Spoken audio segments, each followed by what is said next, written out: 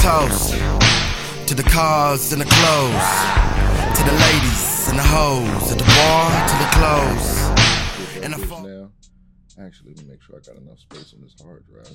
Talking all that shit. Yeah, I got about 20 gigs, so that should be good. But yeah, I'll start this off as professional as possible. Welcome to episode 15 of the Super Gen World Podcast. I got my man DJ Tayukin on the mic. Tell the people how you feeling, brother. Yo. I am feeling pretty good. I got an off day, you know. It's kind of gloomy over here, but just chilling, feeling good. How you doing? Doing extra good. Got these loud ass dogs in here. Everybody trying to get on the mic today. Ain't nobody want to say nothing this all morning, and now as soon as I hit the button, then they want to talk. That's how it always works. It's always like that. It's always. Mm-hmm. But man, just to get back on rails here, why don't you tell the people what you're playing lately? What games got you where you are now? What's your inspirations? What's your motivations, man? Ooh, that's a lot. What I've been playing heavy right now, because I just got it a few months ago. I've been playing a lot of the versus Capcom games. That's what I've been playing heavy. Ooh. Yeah. Always good choices. Always. Man. So, for my birthday this year, I was like, I want to spend some money on something. And I was like, what going to spend money on? They had the arcade one-up Marvel vs. Capcom machine. Now I'm in a studio apartment. I shouldn't be putting this in an apartment, but yeah, be fuck it. Heavy. Fuck it. Did you get the one with the Wi-Fi built in so you can actually play sure that? Did. Okay, sure you can play that junk online? Because I heard they got rollback on them joints. Yes, sir. I was like, excuse me? Sure and then, so this is part, because I'm not heavy in the community, because I only got one, but, I read all the information on it. The screen on it is really good. Yep, they are crispy. They are extremely crispy. Ridiculous. Of course, playing those games on the CRT are going to look better, but this is the second closest thing. You get the crispy pixels, right? But it's also bright, and then it's color tuned correctly, so it just looked like you in an arcade. You put that track mode on, because when I'm doing dishes or cleaning the house, having that track mode, boy. Listen, Marvel versus Capcom. Yeah, let's go crazy. Get ready, true believers. Yeah, man. Boy, that entire shit hit different, brother. It hit different. Man, yeah, so that's what I've been on lately. I've been trying to get back into to Street Fighter 3 Third Strike. I never really stopped playing it, but I just got it to where I can play it extremely comfortably. Because I got that modded Switch situation. Oh yeah. And so I got the entire Dreamcast library that I fuck with on there. So that's Ready to Rumble. That's Sonic Adventure 1. That is Dynamite Cop, which is Die Hard Arcade 2. We already know what that is. And I got a few other ones up there, but I got that Street Fighter 3 Third Strike, the Dreamcast version specifically. And that, when it comes to how the way it's able to move on the Dreamcast and the way that the switches, that compatibility for the Dreamcast is on, if you got it plugged up to the TV or you just got it in handheld mode, both ways, it's just, there's no drop frames, so there's no latency, there's no lag. Yeah. It's one-to-one performance with the actual Dreamcast, because I got the legit Dreamcast and I tested it just because I'm nosy like that. I'm like, okay, let me see what you do. Because if the Switch is doing this, let me see what you do on the regular hardware. And lo and behold, that bitch is crispy. And man, yeah, that's how I just been on that. And I bought Tekken 7, the entire DLC pack, got the season pass. And I can't beat the first stage of the story. I wanted to play through the arcade ladder, but I'm like, no, let me get through the story. I try to put it on the hardest difficulty, and Tekken 7 is whooping my ass. That's your problem. That is your problem, right? Because you play mostly 2D fighters, right? I play 2D. Now, I come from Tekken Tag 1 and 2, Tekken 3, and 4. A little bit of 4 as well. So, I got hands in Tekken. But the computer in 7 is got a vendetta against the it got that. Nah, bro, nah. So no, that nigga crazy. What fight was it? I was trying to. Was it Kuma the first fight or was it the second fight? I think Akuma is like the third fight because I went up against Heihachi first, and I think I was playing as Nina. I think you're playing as Nina, or you're Heihachi and you're fighting against. I think you're playing as Nina first, and then you're going up against Heihachi. I can't get him. I can fight all of the enemies that pop up, the soldiers. They all coming towards you. But as soon as Heihachi step in, it's like I gotta quit because I can't just. I'm 12 L's in, and I'm like, I gotta change how I'm fighting. Nah, man. Yeah, so I play mostly 2D fighters, and like my buddy was like, "Hey, we should play Tekken 7." My buddy is a professional Tekken player, so I was like, "Okay, let's play." Getting the wall comboed, and I'm like, I'm not touching this man. I'm like, I think he just wanted to do it to beat me. And he get that little smirk. He get that little smirk, like, yeah, you can't touch me. But like, man, look at this little nigga think he about to touch. And then you whoop his ass? Please tell me you whooped his ass. No. He applied hands. There's no, because, so we'll get a little bit into it, but I collect mostly fighting games. Okay. But I don't play competitive fighting games. So what I mean by that is, I play fighting games to get a rush. I play the arcade ladder.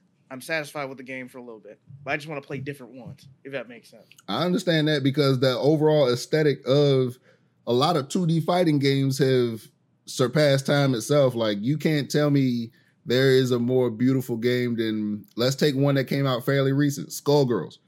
Skullgirls I feel is going to surpass, depending on however long this technological advancement time frame we got right now, whatever era this is, the next three are going to look at Skullgirls like how we looked at like Lion King and shit. That animation style, since it's hand drawn, it'll transcend time. Yes, sir. And same with Street Fighter 3, same with Darkstalkers. You know, one is actually on par with that. The Arc games, the Arc system games from PS4. Yes. Them shits are going to last forever. Oh my god! Because like, so Fighters is my favorite video game of all time. I understand. That's probably one of the most beautiful games ever created. Period. That shit. Like, it's everything I've wanted. Because we were just talking about the Marvel vs. Capcom games. Fighters is everything I've wanted in a video game. Period. That's the, like, I feel like it's the natural cousin of Marvel 2. Like, that is where it went because 3, they started using 3D models. But, like, Dragon Ball Fighters, even though they are 3D models, they don't look like it. No. And that's one of my reasons I don't. They don't look like it. And that's why when we're playing, I tell you I don't play games competitively. Marvel 3 competitively is probably fantastic. It's great. I don't like its art style as much as 2 or 1. So I don't play it as much as 2 and 1. And I also don't like the music as much as 2 and 1. It's a great game. So let me tell you about the music. The music with 3. Because I'm with you on that. I like the music in vanilla Marvel vs. Capcom 3. I hate the over epic music in Ultimate Marvel vs. Capcom 3. You're talking about like with the what's that thing called? Like the Avengers music that they put on? Yeah. Like in Ultimate, it's like you feel like you like now it's like actual superhero music where vanilla Marvel vs. Capcom 3, that soundtrack has more of an actual Street Fighter sound to it. It's a little bit more synths in there. It's a little bit more upbeat. Like it's way more Capcom in execution. Where Ultimate UMVC 3 is literally like epic superhero stuff, like style. Like this is you got everybody here. And I got an unpopular opinion though. I hate 7th gen Capcom music. I don't like it. It ain't it, bro. After 3, okay, let's be real. Let's get very real. When we saw Street Fighter 4 announced, right? That first trailer that dropped for Street Fighter 4, it sounded like it was about to be that shit. Like it started off the I can't remember the name of it, but I can hear it in my head. It's like you hear that? You be like, oh, we about to do something, and then it switched that then it dropped into the vocals. I was like, okay, this shit. Singing on the track, and I'm about to go rapping and fighting that. And I was like, ooh, shit. And then the rest of the music of 4 don't hit that same energy for me. It sure don't know. It don't hit that shit. Cause Street Fighter 3, you hear that damn, but like I got chills right now all over my body. You hear the main music of Street Fighter 3 Third Strike. Well, Third Strike, yes. Let's get it on now, man. When you hear, well, as soon as you start the game up, you hear the Capcom insignia, so you hear the logo music. Yep.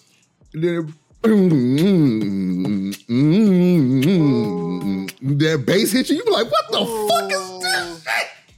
So make your first move. And then every song, every stage song, the game over music, the countdown music, the actual when you're entering your name into the credits, like when you get all that music hard. I'm trying to figure out who was like, you know what Street Fighter needs? Street Fighter needs drum and bass. Yeah. Street Fighter needs like late 90s like underground hip hop. They need that. No, you know what would be real hard? And this is just what we was talking about the other night. Yuzo doing a Street Fighter soundtrack. Getting Yuzo to do a Street Fighter soundtrack solely. No help, nobody else with him, just him. I can't handle that, dude. That's too much. That would fuck up the ecosystem. That would throw. Street Fighter means so much to me. Same, that's why bro. Fighters mean so much to me because it's basically Marvel vs. Capcom, but Marvel vs. Capcom and Street Fighter, that's my life, bro. Like Alpha 2, first time I played it was on Alpha. Yes. Oh, yes. And you know what's messed up? Because like the first time I played Alpha 2 was on a tab. I had a Galaxy Tab 1. Okay. For a week, there was this emulator, and I shouldn't have downloaded it. It was called Happy Bee, and it already came with ROM. So me, I was like 11 or 12. I know exactly what you're talking about, and plead the fifth, and don't worry. When I was little, I didn't know what it was. I started typing developers. I'm like, can you add these games? Which is, I should have never done. But we need all of this. We need all of this. Yes. So when Street Fighter Alpha 2, I played it the Super Nintendo version on my tablet, and I was like, this is amazing. Nice. And then you play the copy I gave you, the Street Fighter Collection one with the gold. Yeah. It transcends it. And let's actually talk about that real quick, the difference between the versions of the consoles. So I come from the Genesis with Street Fighter. Right. Street Fighter 2, I think it's the New Challengers. That was the Genesis version. Didn't have Akuma. Didn't have, I think it was the first version with the super meter that they added in. So still wasn't super fast, but it had the foundation of what Street Fighter would become. Right. And then from there, my mom started dating this dude, and cool as hell. Me and this dude's son actually got along, and I'm still looking for this guy today. I think it was Michael Donaldson. Bro, I'm looking for you. If you ever see this, hit me up. And my man's, actually, we decided for a week, I'll let you hold the Genesis, and he let me and my brother hold his PlayStation 1. And when we swapped it out, he gave me all of his PlayStation 1 games that he was rocking at the time, and we let him hold a bunch of Genesis games. But then my mom was so dope. She took us up, all three of us. So me, my brother, and the dude that she dating, his son as well. All three of us took us up to the local video store, and that was Hollywood Video. Yeah. At the time. Took us up to Hollywood Video. And she just let us just rent games for the system. She was like, we got these in the house. Everybody can get one game. And so I ended up I grabbed Street Fighter Alpha 1. Okay. PlayStation 1. All right. My brother ended up grabbing, what was it? 007 Racing on PlayStation 1. 007 Racing. Because he's the, like, I love Bond, but my brother, he encapsulates that energy. He fucks with Bond heavy. That's my brother's shit. Yeah. And my boy Mike picked up that was the Genesis. He ended up grabbing actually Streets of Rage 3. Even though I had a copy, it was just at my grandmother's house. And yeah, so he grabbed Streets of Rage 3. So I'm telling you, this was Friday night. So we had the rest of Friday night, Saturday, and all day Sunday. Right. And we was running Street Fighter Alpha first. We plugged it up, and we was sitting there. Nobody seen it before. We all fucked with Street Fighter. It was like, what the fuck is Alpha? We turn that shit on and that cutscene start. We all just sitting there in awe, like, what the fuck is this? And Anime. yeah, we was like, oh my God, like and then we didn't know the lore at this time, so we didn't know that this was like the setup of Street Fighter 1, like the original, what led up to that bullshit. Mm-hmm. And it was just like a mindfuck moment. And then from that, then we tried 007 and all that shit, and that game was like, wait, Bond can't get out the car. What the fuck is this shit? But that soundtrack when 007 was racing it as hard as fuck. That sound. I gotta look that up then. That's a good soundtrack. And yeah, from there, man, it was just like we was just diving in all these games. But Street Fighter Alpha is like we would just stop playing everything else. But no, we gotta go back to that Alpha. I found out how to unlock Akuma. Found Rose was unlockable. It was like, who the fuck is Rose? We made up our own lore, but hey, bro, this is Bison's sister. That's how we always do all the games. She got the psycho powers. Psycho power, but she what's that? She like a tarot witch type of character. Yeah, she would be able to throw like little fireballs with her scarf, and she was like, oh, she kind of fire. She can nullify your Hadoukens. She throw that scarf. I was like, oh, so she really just don't give a fuck. Like she is a full blown monster. And yeah, man, like from there, we ended up going and I ran through and just basically unlocked everyone that night. But realized one thing, I was like, I want more characters. And then realized I was so late that Alpha 2 was already out by the time I played this. And then this is when I found out about the Dreamcast. Yeah. When I played Alpha 2, saw all the characters that was in it, the advancements of the fighting engine, had me fucked up for a big minute. I was like, oh, this control. That cutscene with Akuma coming up. Yeah. Oh, man. You hear those notes hit? I was like, okay, Capcom ain't normal, like, at all. And this is still before we played Street Fighter 3. So, like, lining up that to see the progression of animation styles, of how the combat works, the music. It, like, I feel like to this day, they have not peaked Street Fighter 3 Third Strike. And I'll even say Second Impact is still high tier in Street Fighter mechanics and execution too. But Street Fighter 3 as a whole is just, that shit is otherworldly. And I feel like ever since then, they've been stepping back. Like, I don't know if these 3D models, I'm cool with it, but they need to go back to that hand drawing. Like, I think they're missing something there. They're missing something. Well, yeah, because the 3D models, they're still using 3D engines for it. And they just don't animate. They don't feel the same. They don't.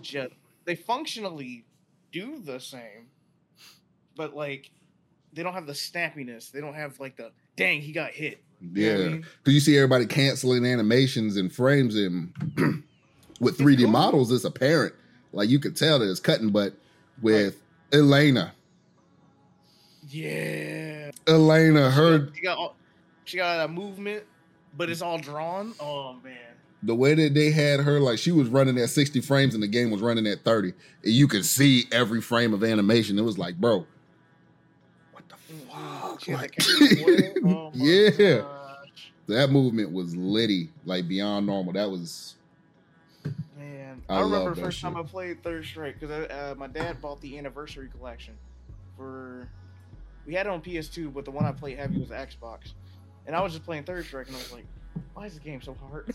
Right. Like, why is this game so hard? But I'm like, it's so pretty. The soundtrack is ridiculous. That's a good version to play, too, because that was, that was a really good version to play.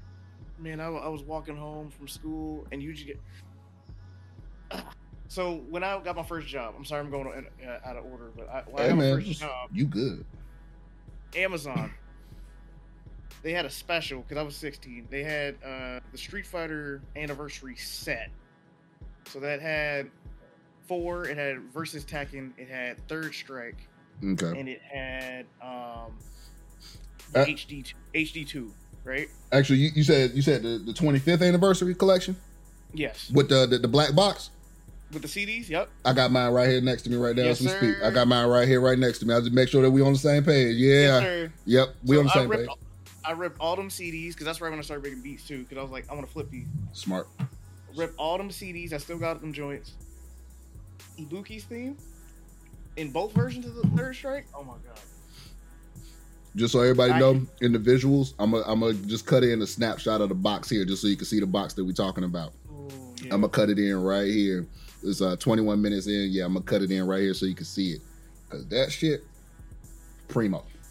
I got it for $25. Good man. Yeah, you got it. You got it for that good because when GameStop would have stock and they would just be sitting there, and Walmart as well. Just take them. They would just be like I got the the Quake Champions. Mm-hmm. It was a big ass statue of one of the enemies from Quake. It came with the full game. And Quake Champions is free to play, but the statue had extra DLC with it and a bunch of other shit. Right. Woo. This smoke got me fucked up. It was only cost me like $15. That's not bad. But it's regular price like cost you more. Right. It was just like for everything in there that was going to be in the package, it would have cost more. But I bought that package and it was like $15 for the statue and all the DLC, and I got the sweet ass case for it, and it's all for PC. That's not bad. I was like, look at that. Speaking of that, right? Back to the Street Fighter set real quick. Why did I not know Khalil was on that set? Bro, listen. Like, the day that we found out about that, because I remember the day I was working at GameStop at that time, and I had been in the community maybe about 4 or 5 years at this time, so I was already vibing with everybody and working with folks, right? Because I got brought in with from Ricey K and Aces, so I came in literally from the YouTube side with the boys. Right. And while I'm just, because at first I'm doing the gaming thing already on my side, but I was really just trying to find my sound musically at this time. Right. So I get introduced to Sage. I get introduced to Khalil. I end up just I just start vibing with all these dudes' beats, and it was more than just the music too. I actually felt like, oh, these are real people on the other side of this internet thing. Like these are actual like real human beings. Seeing the shows that they was throwing, everything, and I was like, I don't want a piece of the pie, but I want these people as not only friends because we all got likewise interest, but it was a respect thing also at the same time. Right. So I'm sitting here like, okay, if we all doing the same shit, we all just need to stay in contact. And I got people's real life phone numbers and shit. I was like, no, we all gonna stay in contact with this because all this internet shit could go down tomorrow. And look, it's been now, it's 2021. I've been like fucking with these people for at least like 14, 15 years of my life. Like that's how long I've known these guys. Dang. And yeah, Aces basically gave me he gave me full reign of all of his old beats, so I'm able to use all of them whenever, and I just let him know, but yo, some new shit dropped, check it out, because he don't be online like that no more.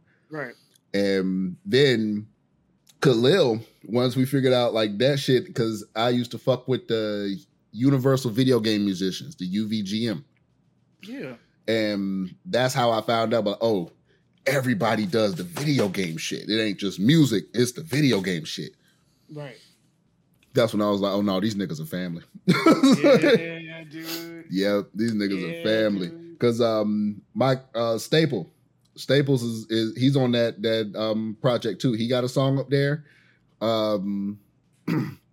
Khalil got a song up there, and there's someone else too that's in there that has it. And when we found that they were on, it was like, oh, that's crazy. These niggas are plugged in, like, man. Like, oh shit. One that's good for that shows their work ethic, right? And yes. That shows like that they're that good, right? Right. One thing we also got to give credit to though, Capcom been new. Yeah, look, right, man. So we were talking about in the chat. We were talking about getting Infinite on a song, which we got to figure out how that's gonna work, right? That right there needs to happen ASAP. Like, That needs on to God. happen. On God. Yes. But I keep talking about Rand. I talk about Rand all the time. Who gonna get signed by a freaking video game company to rap video game raps? Right. Not Honestly, only that, man, the official Marvel vs. Capcom 2 mixtape that they made had like Talib Kweli, had Raekwon on it, and that Rand and Storyville are on that album. I'm trying to find it because they have it on record. yes, they And do. every time it was $200. I didn't have $200 at the time. And now somebody's trying to sell it for $1,000. I'm like, I'm not doing it. God, dang. That's a lot of bread. Dude, you know how much I could do with $1,000? Like, get out of here. Like right now, shit, That's just life changing. Like, no. that'll help. That'll help for a good little bit right there, right now, for real.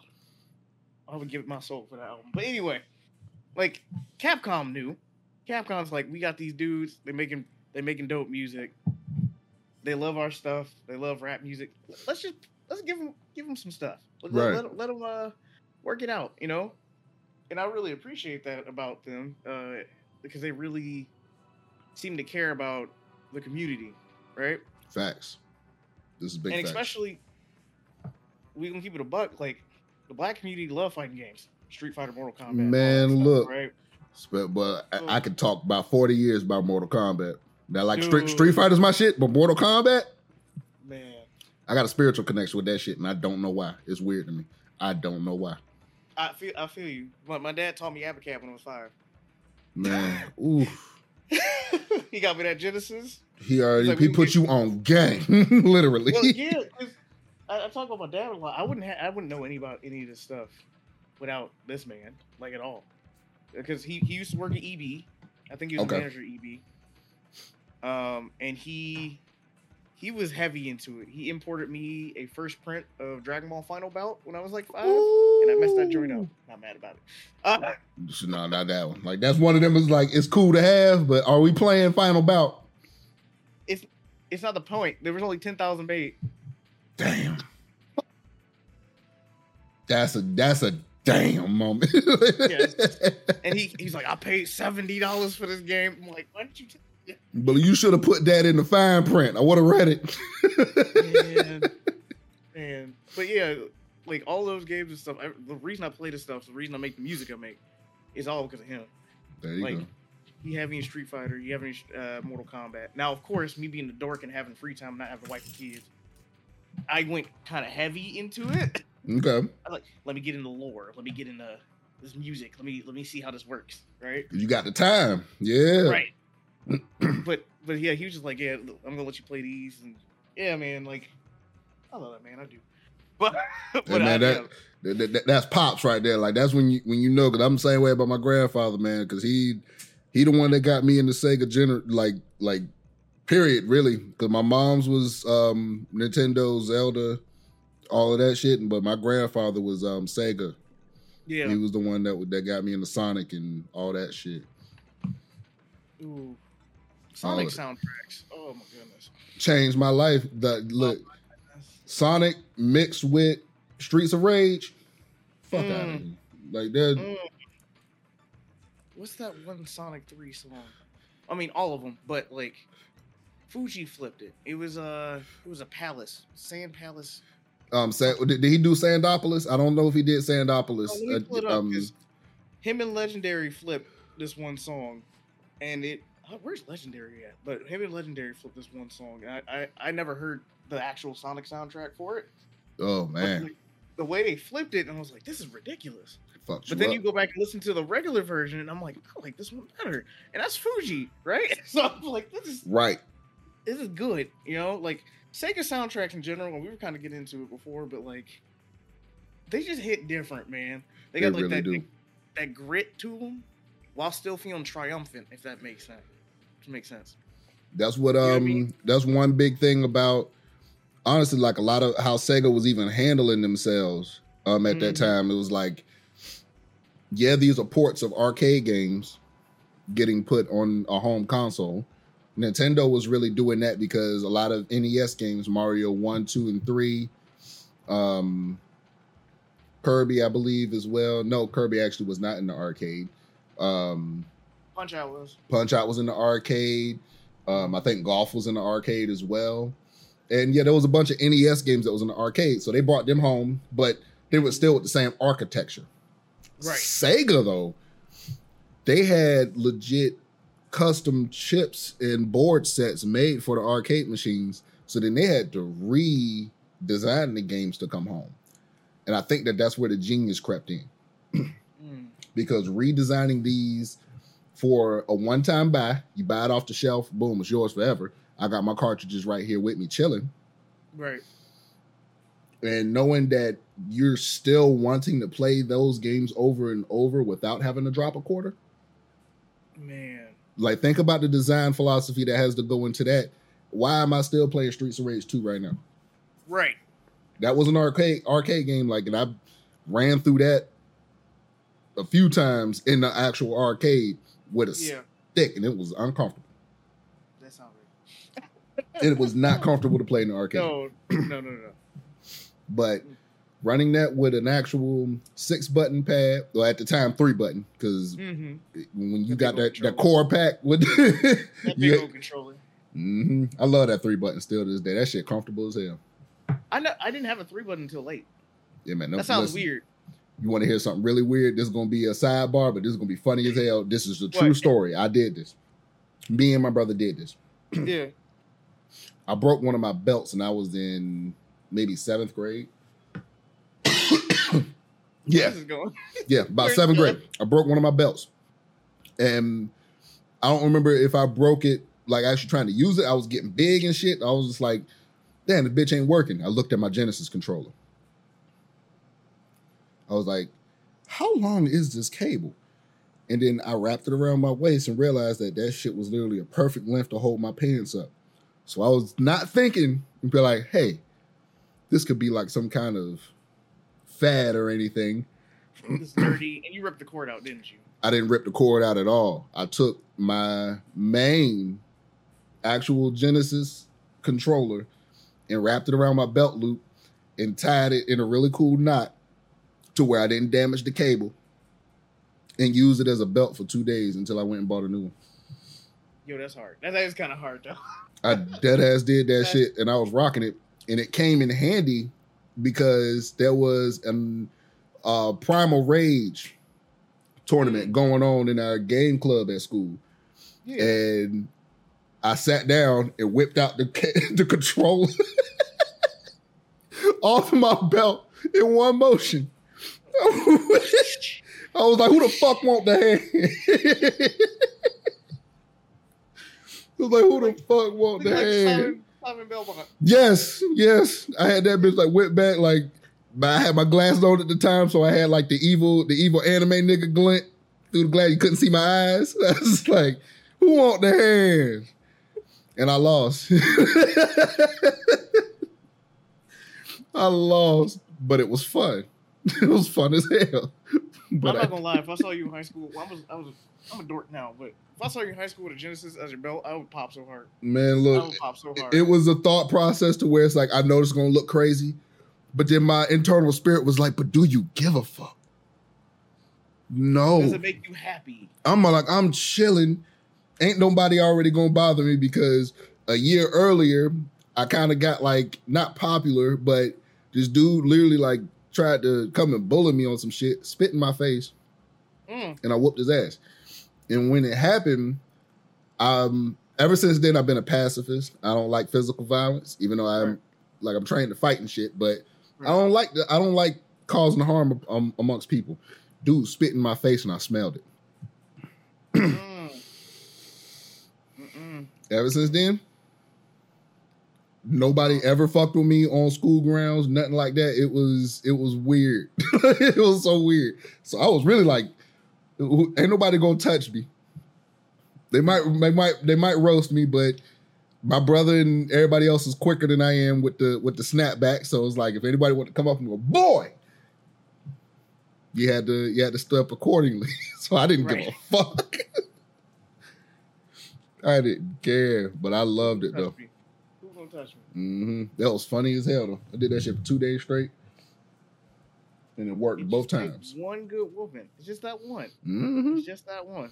Your life will change after that. That shit was different. I didn't want to do this shit, but it was just like, dude was fucking with me for 3 days leading up to a Friday, pushing me in the hallway. I was just like, man, bro, that's a half a week of fucking with me, and he spit in my face, and I smelled it, and he's still like standing here. He ain't spit in my face and run and try to avoid it. Like, he want me to whoop his ass, but I didn't hit him first still though. Mm. So I still waited until he swung, and then I let him have it. But outside of that, I plead the fifth. He's still good. The principal actually made me and him shake it out. So we cool. We actually had to like nah. And I came in there on some man shit, just like, look, we threw hands. It is what it is. You want a beer type situation. Let's just grab some. So we cool to this day, actually. Me and that dude. Oh, that's cool. Me and that dude still cool to this day. Very interesting to think about. That's very cool. Very That's interesting. very cool. Yeah. Yeah, that's dope. Genesis controllers. It all stems from there. I just now have an image in my head, Jen, with you doing the rope whip from Super Castlevania 4. With the Genesis controller. Just what a Genesis controller, like actually like holding the button and spinning it around, like doing the full. Like, no, we got full motion over the whip. We're gonna make circles. Fucking Super Castlevania with that control was, whew, they snapped. Oh my goodness. Speaking of control, Yeah. Metroid Dread. Haven't played it yet. Bro, I can't stop thinking about this shit. I heard it was good. I had games I played throughout my life that I'll never be able to forget. I'll never be able to forget Mischief Makers on the 64. Right. Never. I'll never be able to forget Star Fox 64. Ever. Right. As long as I live. Obviously, Streets of Rage. We know how that goes. Yes. Marvel vs. Capcom. When you first seen that title screen pop up and you hit start and that girl said, "Let's go crazy." When she said that, I can't forget that. Yeah.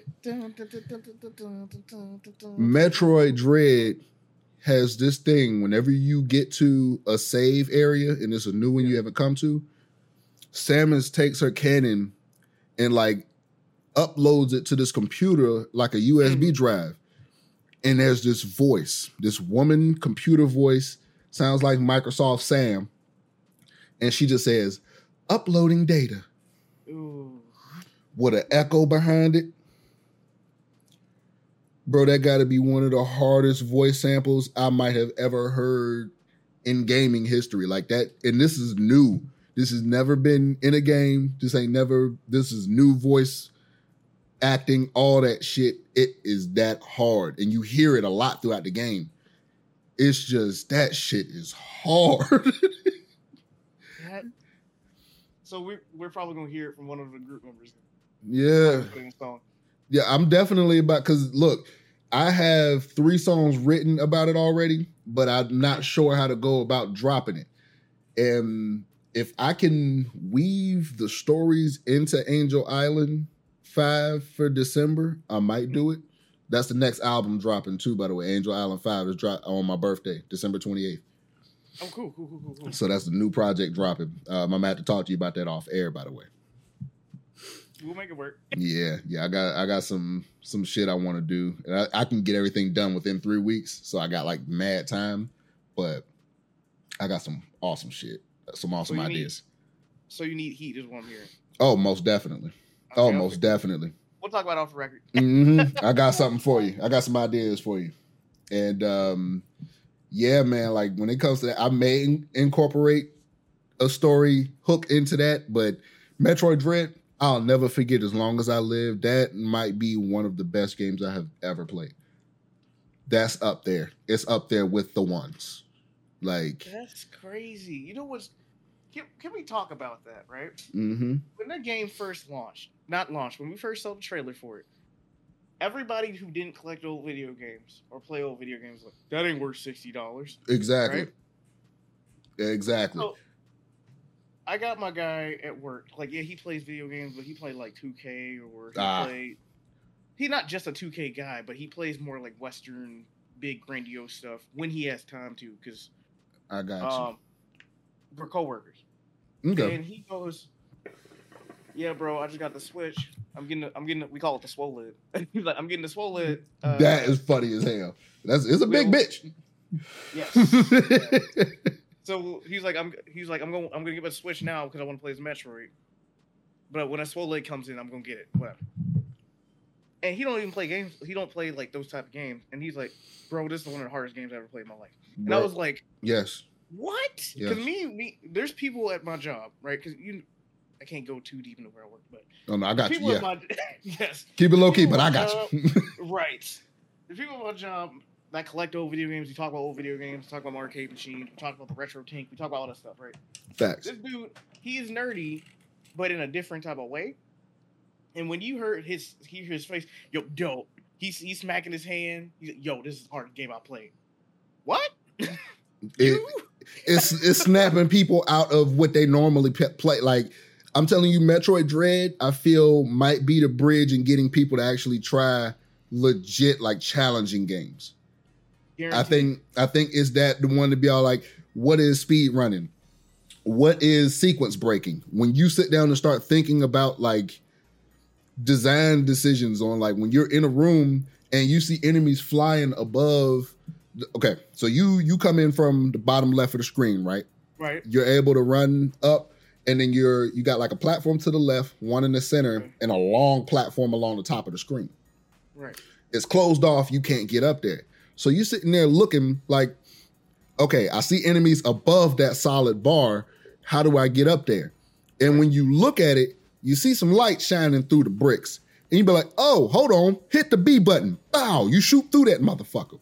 Then when you shoot through it, it's like, oh, this is the game. And it doesn't hold your hand, but it just slightly like guides your eyes to look for secrets. And once it does that from a game design level, your brain start working differently while you playing. You go into like Batman detective mode. You just start literally looking at everything with the side eye. You double, triple take everything you see, because either it's an enemy about to jump on your ass, or you might have the secret abilities that's going to just make you stronger as you find secrets. Right. Every secret is viable. This is one of the first games I'm 100%ed it on normal.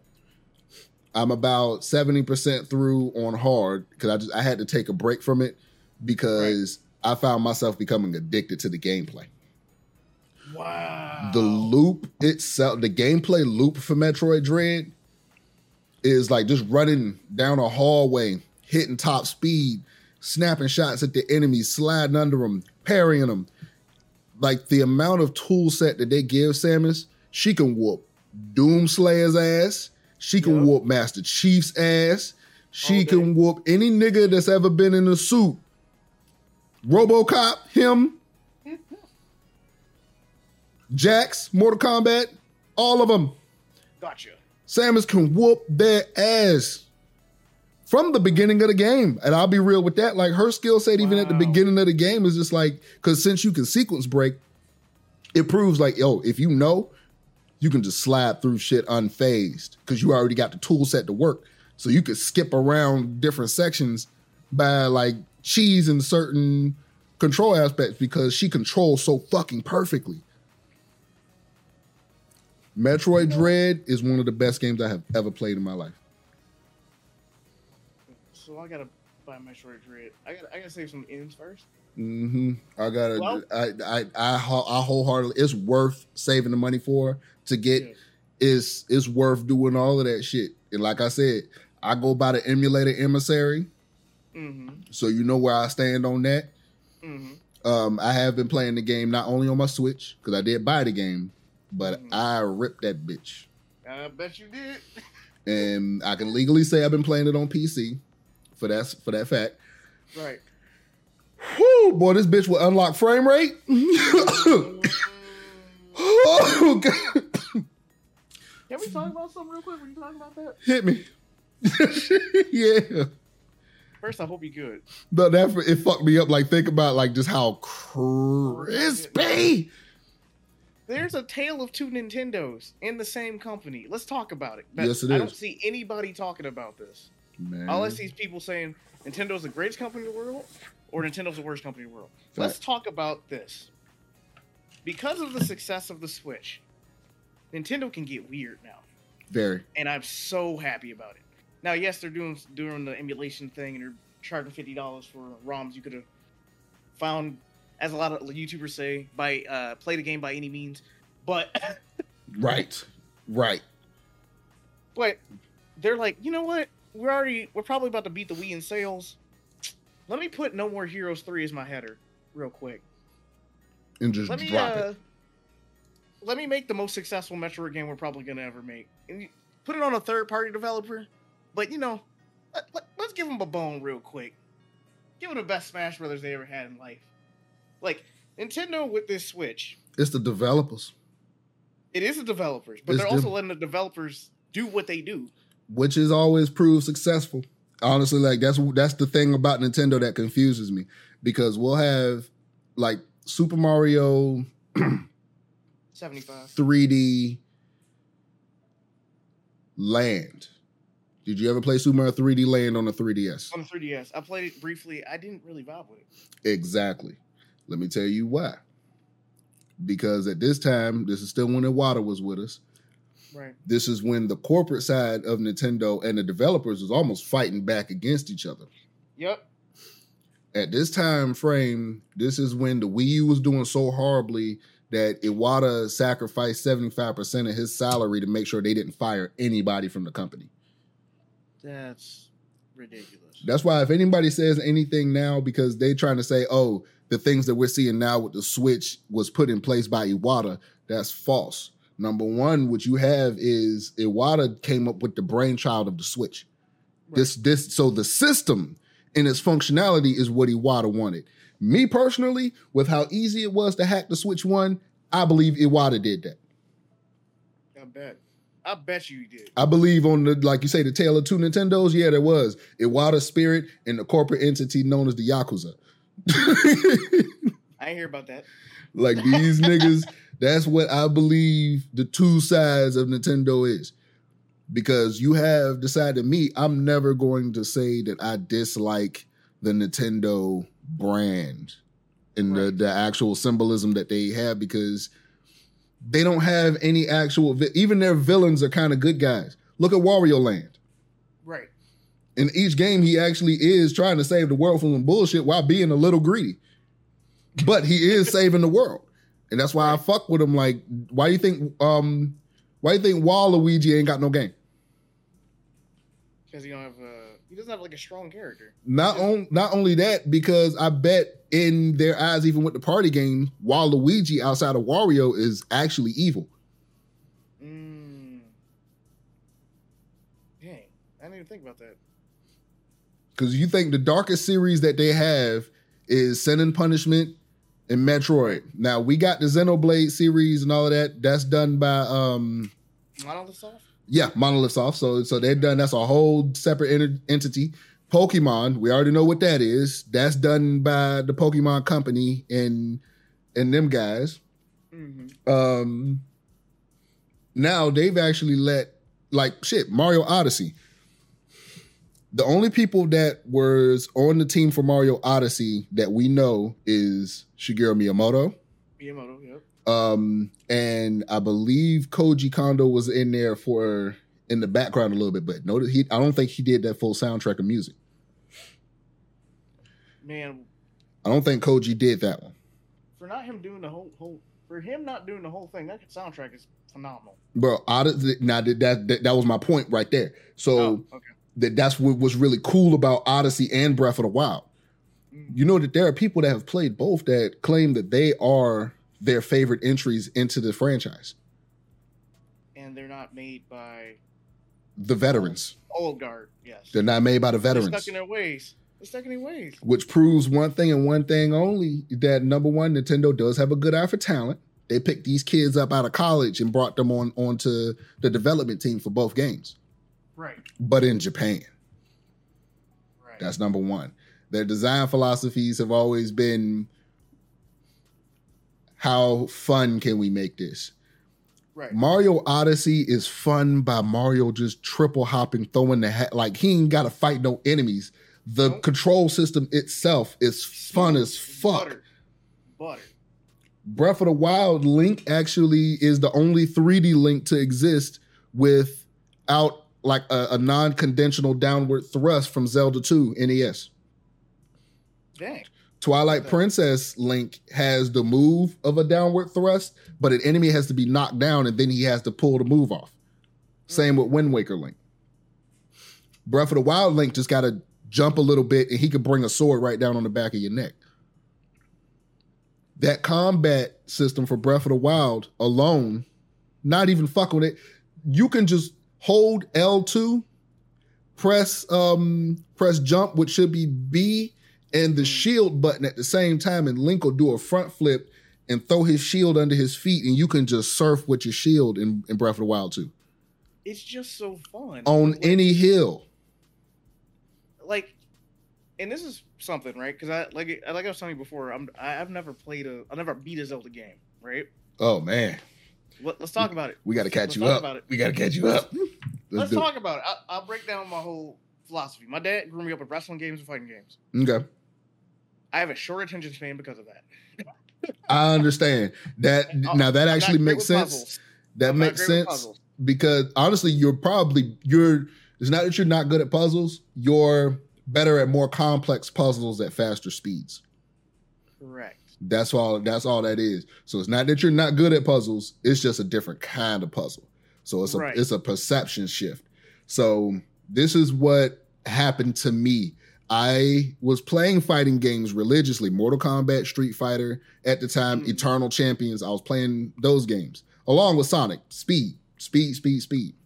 Right. Zelda. I came in at Zelda 1 and 2 on the NES. Right. Zelda 2 is my personal favorite Zelda, period, outside of Ocarina and them, just because they're just great games. Zelda 2 NES, 2D Zelda 2. Not a lot of puzzles, if any, but a lot of riddles. Combat is real time, downward thrust. You got high and low strikes, and if you're not striking, that's how you guard. But you can guard high and low with your shield. Zelda 2 NES is, by standard today, what Dark Souls is based off of, the entire gameplay engine. Any game that has any kind of difficulty in RPG stats came from Zelda 2. I never thought of it like that. Zelda 2 is the originator of that extra hard, fuck how you feel, I'm not holding your hand gameplay. But it was also extremely fast paced if you knew how to survive a lot of the enemy encounters, even without the necessary equipment. And I'm not talking about glitches either. I'm talking about actual like combat and avoidance skill, pattern recognition. And that's what comes at you in a faster pace with fighting games and stuff like that. But this is Zelda still. That's crazy. And that's where the design elements of it like really hits different, to where if you start with Zelda 2 and work your way through the lore that way, it's almost like you're training yourself to fuck with the different levels, because going from Zelda 2 to Link to the Past. Link to the Past goes back to Zelda 1 style, top down, but it's still extremely fast paced. The game is huge as shit. Like there's at least like 30, 40 hours on the Super Nintendo cartridge. Think about that shit. Yes. Lord. That is insane. That's what, 32 megabytes type, like a space? Like that's fucking insane to think about. I don't even think they use that much space on that one. No, they don't even use all like of it. 16? Yep. It was like 16? Mm-hmm. So it's like when you think you got access to all this space, and a lot of it was used for music. They wanted to actually make the instruments boom and shit. That soundtrack on the Super Nintendo was no bitch either. Shit. That thing had hands. And that's one thing. Sega people, that sounds like I'm discriminating against Sega people. You look like your Sega ass nigga. No, actually, philosophy. Let's talk about this, because I don't think about it now. Mm-hmm. SNES and Genesis. are sample-based producers versus creating your own synthesizers Facts. as a production. Big facts. I'm a sample-based producer. I didn't realize that the Super Nintendo uses samples, but until I got older, Super Nintendo music is my music, right? Mm-hmm.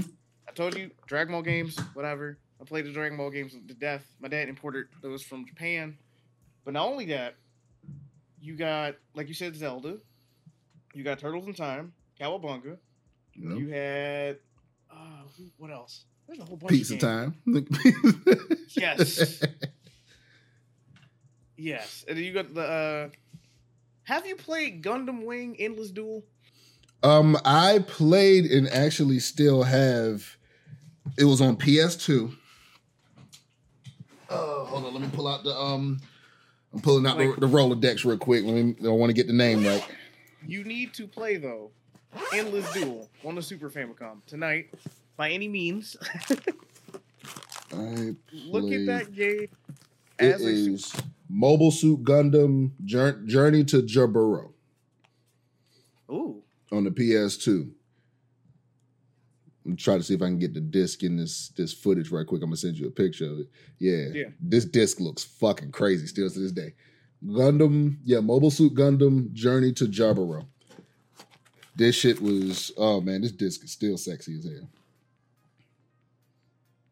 Damn, that was a crazy game. And now that I got this case open, I got all the PS2 games here in my face. Street Fighter EX3, what's up? Man, no, let's go back real quick. Because me and Mav were talking about it. Me, Mav, and who else? AO. We were talking about it in the chat, right? Okay. Street Fighter EX's soundtrack. Hit. Oh my god. They like hit. Gameplay wise, 2 plays better. But everything about 1, that character select music, Mm-hmm. Guile's theme with Strange Sunset. Mm-hmm. Oh my god. It all hit different. It was like, wait. Goodness. And then what were y'all doing in the studio? You see the beginning, right? You see the beginning of the game, you got Ryu in 3D doing Hadouken. That's what really fucked us up, seeing these 2D characters in 3D models. And I believe that's where Capcom fucked up. Capcom should have left the 3D animation for that series and let Akira do whatever they wanted to do with that. And they should have just stayed with hand-drawn or pixel art. I get why they did it, though. Like, if you talk about contextually, their 2D games were dying. The last game they had before Street Fighter 4 was Fighting Evolution, which is garbage. See, that's why it was dying, because they were starting to do garbage shit. It's not that it's not that it was dying. Do you know? Think about how powerful the PlayStation 2 was, right? The PS2 is almost on the same level as a Dreamcast when it comes to, and Dreamcast is powerful as shit, especially for arcade conversions. Like, it's powerful as shit. It's ridiculous powerful. Like, these companies didn't actually take care of what the power level that they gave them. These niggas was trying to make Enter the Matrix. Shit, when you got goddamn like Crash Nitro Kart, I feel like they could have added so much more to that just in lieu of the original one. Fucking, how they fuck up No One Lives Forever on PS2, I don't know. That's one of my favorite games ever. Man.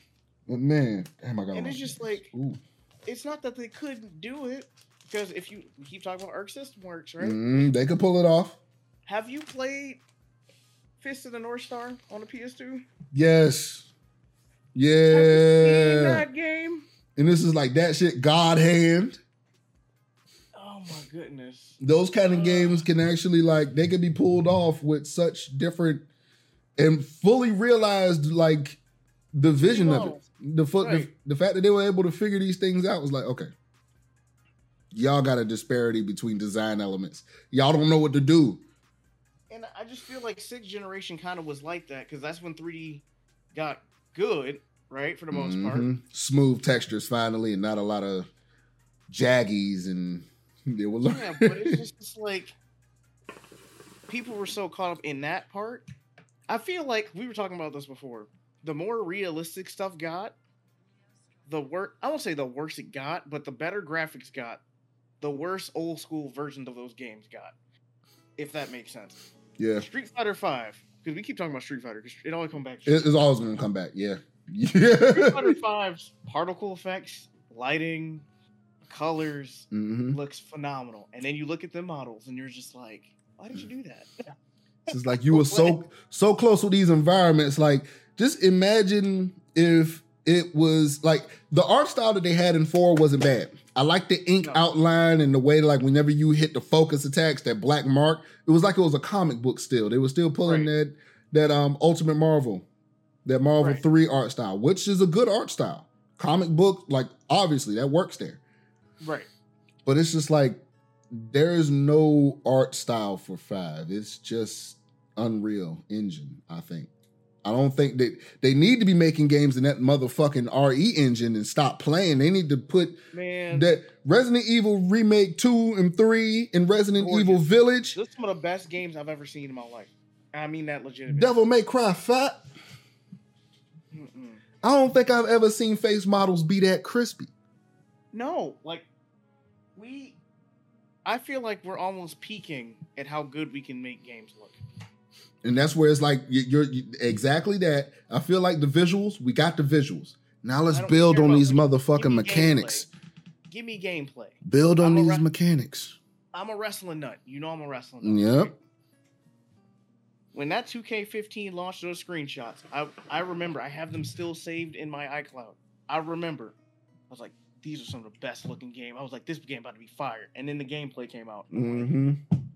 It fucked it all up. And it took them till 19 to make a good game. That's sick. That's sickening. Now 19, let's not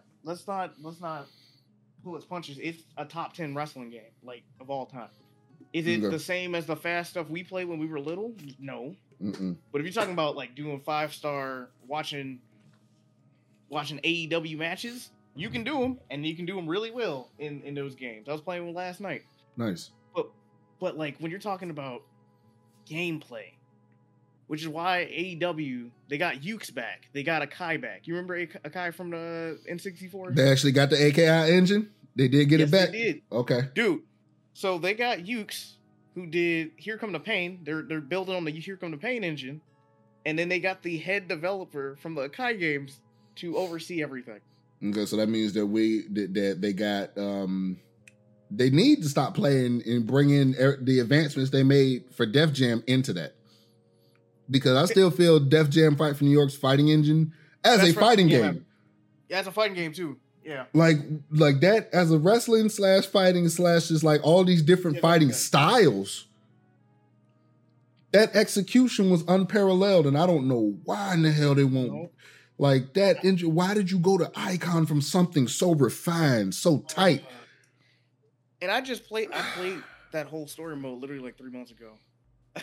It's so good. He kept dying. Were you playing it on hard or normal? I'm bad at games, so I play everything on normal. Smart, because it's hard as shit. So the Joey Crack fight in the cage. Mm-hmm. And you're and I'm take a look at my life. Oh my god. Yeah. And he started blazing. I'm like, I don't want to die today. And then the Sticky Fingers fight in the fire. Just literally the last foundation. Boy, that fight was sticky. Oh my god. That last, I'll say, quarter of the game is just unnecessarily hard. It is. And Snoop wasn't no bitch either. When you fight no Snoop, no. I had to cheese the game to beat Snoop. Mm-hmm. Snoop was crazy as hell. He just grabbed your head, start throwing it against the window. I was like, oh man, I can't move. I can't do nothing. And then like years later, after I'm actually like a fully realized Joe Budden fan as a rapper. Yep. Realizing that Joe Budden had the final boss fight theme fucks me up. That still fucks me up to this day. Bro, that final boss when you going up against Snoop, that's Joe's song Walk With Me from his first album. And it's the instrumental to that shit. So that's Joe Budden on the final boss music of Def Jam Fight for New York. That shit is hard. I don't even think he know that shit. I don't think he knows. He caught up in himself too much about stuff that he did. Mm-hmm. This is the issue. Like, dude, he became a little too self-aware. Yeah, the issue is like if if he just kept on track, like he would have been a legend, like up there. Mm-hmm. But there's a few things, and now we're talking about rap. Yeah. He can rap his behind off. I don't think he can make good songs, personally. I didn't think he could make good songs until I heard No Love Lost. Well, when I heard that, I was just like, okay. And Rage and the Machine, that's when it kind of switched for me to where it's like Joe's just a good rapper to where he can be a good songwriter too. It was those last 2 albums that he put out. Those are the last 2. I feel that everything else you could leave or take. Like he got some bars here and there with a lot of his older shit, but No Love Lost and Rage in the Machine, those 2. That nigga's different. He's an animal. That nigga different when it comes to like with Drake too. That funny that's comedy. He dropped 4 disses against this man. 4 for no reason. Foolish. It was foolish, but they were fire though. Fucking snap. For no reason. Honestly, with all this shit that Drake doing, let me stop talking about that, man. I'm scared of Drake. To be real. We gonna leave it alone. That nigga Drake different, bro. We gonna leave it alone. I love his music, but I don't. I do like, not fuck with that nigga. Once you get to that level of status, you gotta be different, whether for good or bad. You're not wrong about that. Yeah, once you that popular, you gotta be doing something. But anyway, let's get back to these games here. Get on these cartridges. Real quick, I was gonna surprise you with them, but I got them. Oh, I can't tell you down here. I'm gonna send you something. There we go. I'll tell you later. Okay. Okay. There. I got you. You know. Now I'm excited. Yeah, I'll tell you about it. It's reminiscent of what you told me on the phone. Okay. But I can't tell you on air. That's all. I got you. All right. I got you. We'll plead the fifth. Put a pin in it. I got to plead all the fifths. But, yeah, man, like, video games mean a lot to me. I don't play them as much now because I'm tired most of the time because of work. And, like, that's a big thing. You carve out time, and, like, they mean a lot to me, but they don't mean enough for me to, like, force myself to play them, if that makes sense. Because I get home at, like, 10, 11. Hey, man, it's like, dude, you got to make sure that you are physically able to do some of the things like that. That's why it's like to carve out time is much healthier. But even if you're still tired, go get some sleep over this shit. It's like, I love games to the point to where I do got my time to play. Like, after we get done doing this, I'm going to be running some shit for a majority of today because I'm off. And after I'm done editing this and putting this together, it's game time for me. But as soon as I feel tired, even if it's middle of the day, I'm taking a fucking nap. And you actually inspired me because now I'm about to go play some games. Like, I haven't played games. I haven't been excited to play games. Right. In months. Same thing with making beats. I make beats when I feel like it. I have obligations. People are asking me to do things. Yeah. And I'm like, dude, I'm just so tired. We're still human at the end of the day. We in the workforce and shit. We actually, like, legit, we are contributing members of this society. Right. So it's like, yeah, no, we still got to rest and refuel and all that shit, but our passions are our passions, and we are serious about them shits. Exactly. You're right. Period. Yes, sir. Yeah. That is key. Something I'm learning. It's gonna hit you, man. Like, I'll tell you, like, perseverance, number one, is the thing. Like, just stay on track with your personal goals. Mm-hmm. Once you just start hitting that train to where it's like, you know what you want to work towards, God gonna make a way. God's gonna make a way for you to get access to what you need to learn. He gonna put some lessons in your way to make sure you figure out how to move in certain situations. You just gotta read the room and read yourself and keep working. That's it. Get rest when you can, drink water, and keep working. That's the key. You know you spoke a word right there, right? What's that? You spoke a word right there. That actually that's something I've learned. I'm learning. Let me never say I learned like it's over. This year, I thought I shouldn't be in the room for a lot of the stuff that has happened to me this year. Right? Right. But it's stuff I've wanted since I was younger. And you talk about God making a way. And it's like, why am I here? I'm not supposed to be here. There are people who make better beats than me. I don't know how to do production. I only make beats every once in a while or whatever. Right. It's that passion that shines through, man. Like, you can hear the amount of love you have for the art within it. Like, the skill set is even there as well. Because there's some folks that come in that just make some trash, but they'll be cool people. And then so they'll be around for that. And there's those of us that's literally been around because there have not only been skill growth, but the show of perseverance that you ain't just gonna give up because your views ain't hit some thing and all that shit. And then, like, it took me, I've been making music for at least 15 years now. Seriously. And when it came to how it all started, it was just all a thing with my friends in the garage trying to get popular in high school. That was number one thing of why we even started doing it in the first place. After a few of us realized that, oh, hold up, we can actually rap, we just started trying to figure out how to even do that in the first place. Like, the skill of it, how breath control, execution of certain bars. What do we even want to talk about? And I just paid attention to everybody around me and what roads they took. And I never was able to do that chameleon thing to where I could blend into somebody else's shit. I always wanted to just do what I personally felt was right. Because if I would be out of place if I did other people's shit. So the formulation of that, I literally listened to that voice in my head that was telling me already, number one, fit in some video game shit in here. And this is before I even heard Infinite in Street Fighter 3. So this is before all of that shit. Before I played Adventure and heard Knuckles pump, all that shit. Before all of that.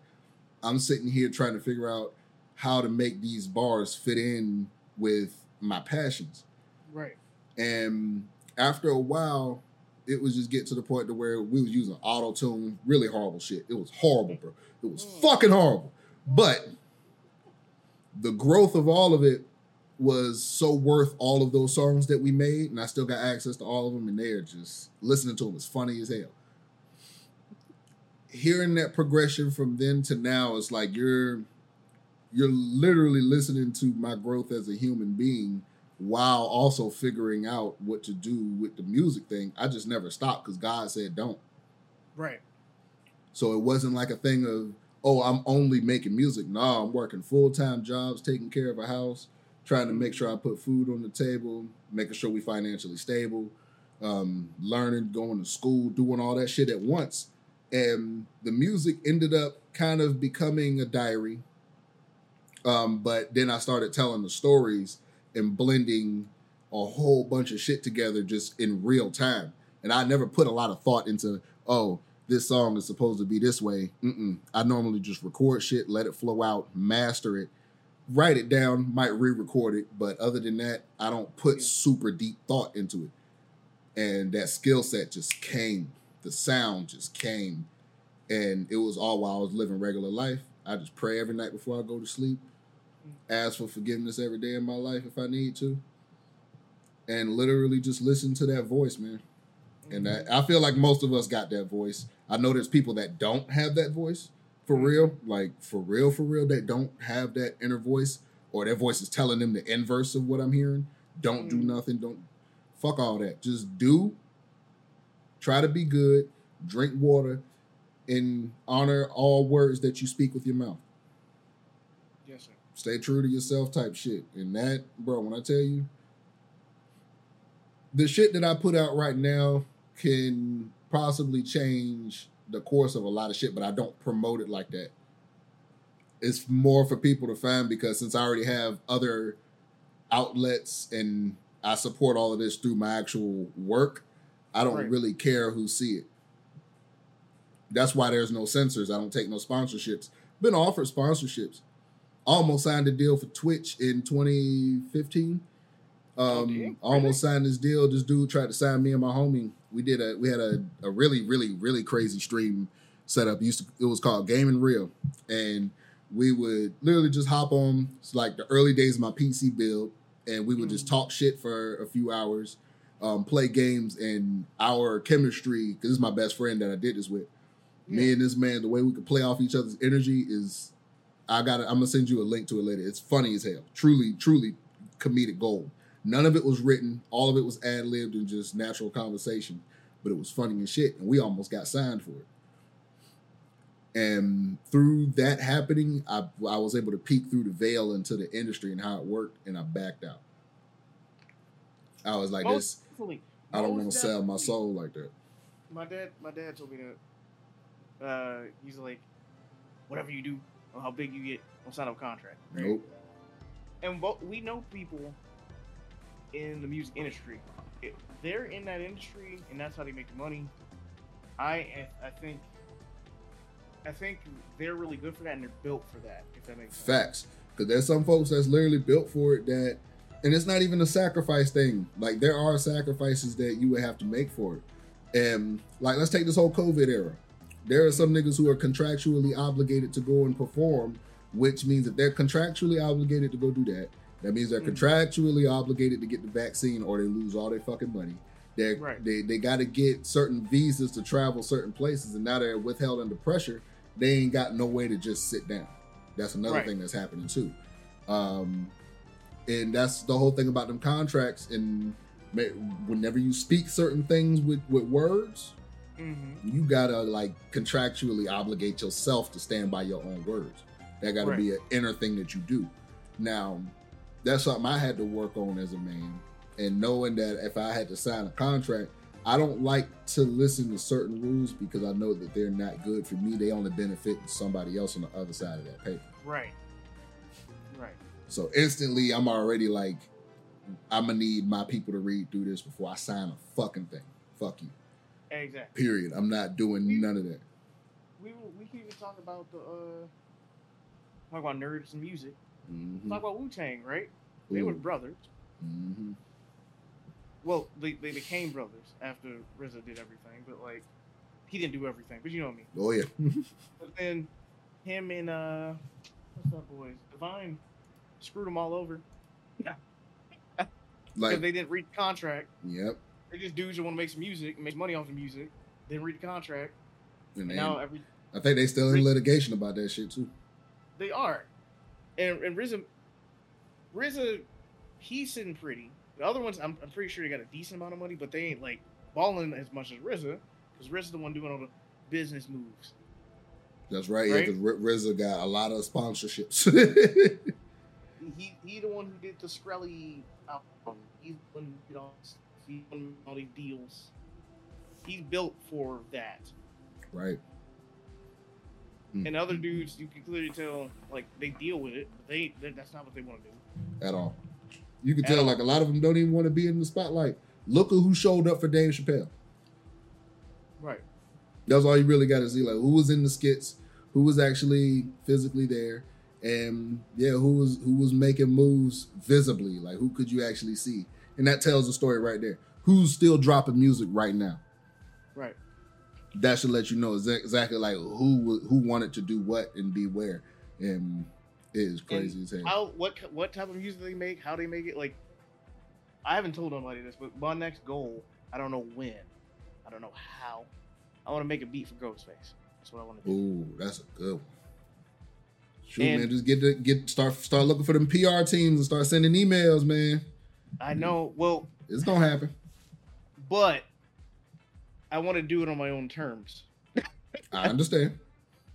Like, the good thing about being a producer, for the most part, you make the beat and you send it. Like, it's not That's as much. True. I don't mix or master. I don't do any of that stuff. I make the beat, y'all clear it. That's there you go. My business. But that's literally my only, because all of my other goals, like that goal. All of my other goals are pretty much met. Literally starting with the VPC. Like, all of my goals have been met right now. Okay. Now, the VPC actually changed my life, too. But, like, yeah, that VPC shit has been, it's been really wild. I said, I know that VPC shit been wild as hell. I've been looking at it from the outside in. And, yeah, I've been listening to all the entries. That shit is always been a sight to see that many folks in one place that's that talented. It's fucking insane. But also this year apparently was one of the best years to do it. Now, let's keep it a buck. I was working. I didn't get to listen to most of these people. I'm listening to people I was already fans of or what have you. Right. But it was just me and Storyville making music, and he is in the music industry, so he's engineering and mixing and stuff like that. So like, okay, he in barely there. got time, right? So he barely got time for that. Like he's doing this just as like a joke type of thing, like a fun. This is a side mission, yeah. Right. And like he was like, I want to do this. I want to rap. I haven't rapped in a long time. What? Cool. I'll make beats for you.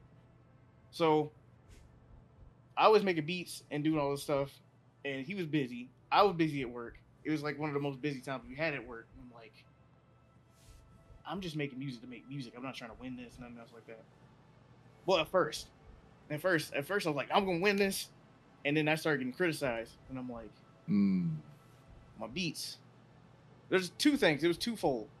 The criticism wasn't always fully constructive. I understand. But also my beats, they were cool for what they were. Because I just got my beat machine like 2 months before I started the VPC.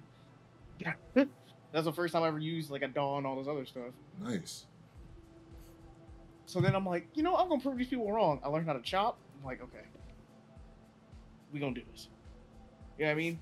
And it changed my life. The whole thing changed my life. All my goals have been met because of that. I got to work with Storyville. That's heavy. And then now you are part of the gang now. Right, man. LaFette, yeah, we in there 100% now. Like, that's legitimate. I got to go ahead and start making some graphics for that shit. Yeah, man. Did you have any other topics you wanted to lay down before we get out of here? Not really. I pretty much said everything I wanted to say to you. Same here. Yeah, no, because if we got anything else, we can always make this a part 2 or whatever. And yeah, man, I do appreciate having you on here. And yeah, next time we got some more fighting game stuff coming up, I'm gonna have you on, so we're gonna talk some more about that later as well. Yeah, off the grid, we need to run some sets, dude. I agree, because I'm about to get Fightcade reset up and a whole bunch of other stuff. So however we can link up and play, bro, we're gonna figure it out. We make it work. Yes, sir. We always do. Yes, sir. Yes, sir. All right, my man. I'm gonna go ahead and take us out of here. Let me hit the intermissions and talk my shit. Hold up. Go and look at it. Go check it out. You ain't gotta donate or nothing. Just go look at it. Go look at that Patreon. Go look at it. Just go take a gander. It's cool. Exclusive content. Nobody else get it. I'm trying to tell you. All right, and we out of here in 3, 2, 1. Peace. Gone.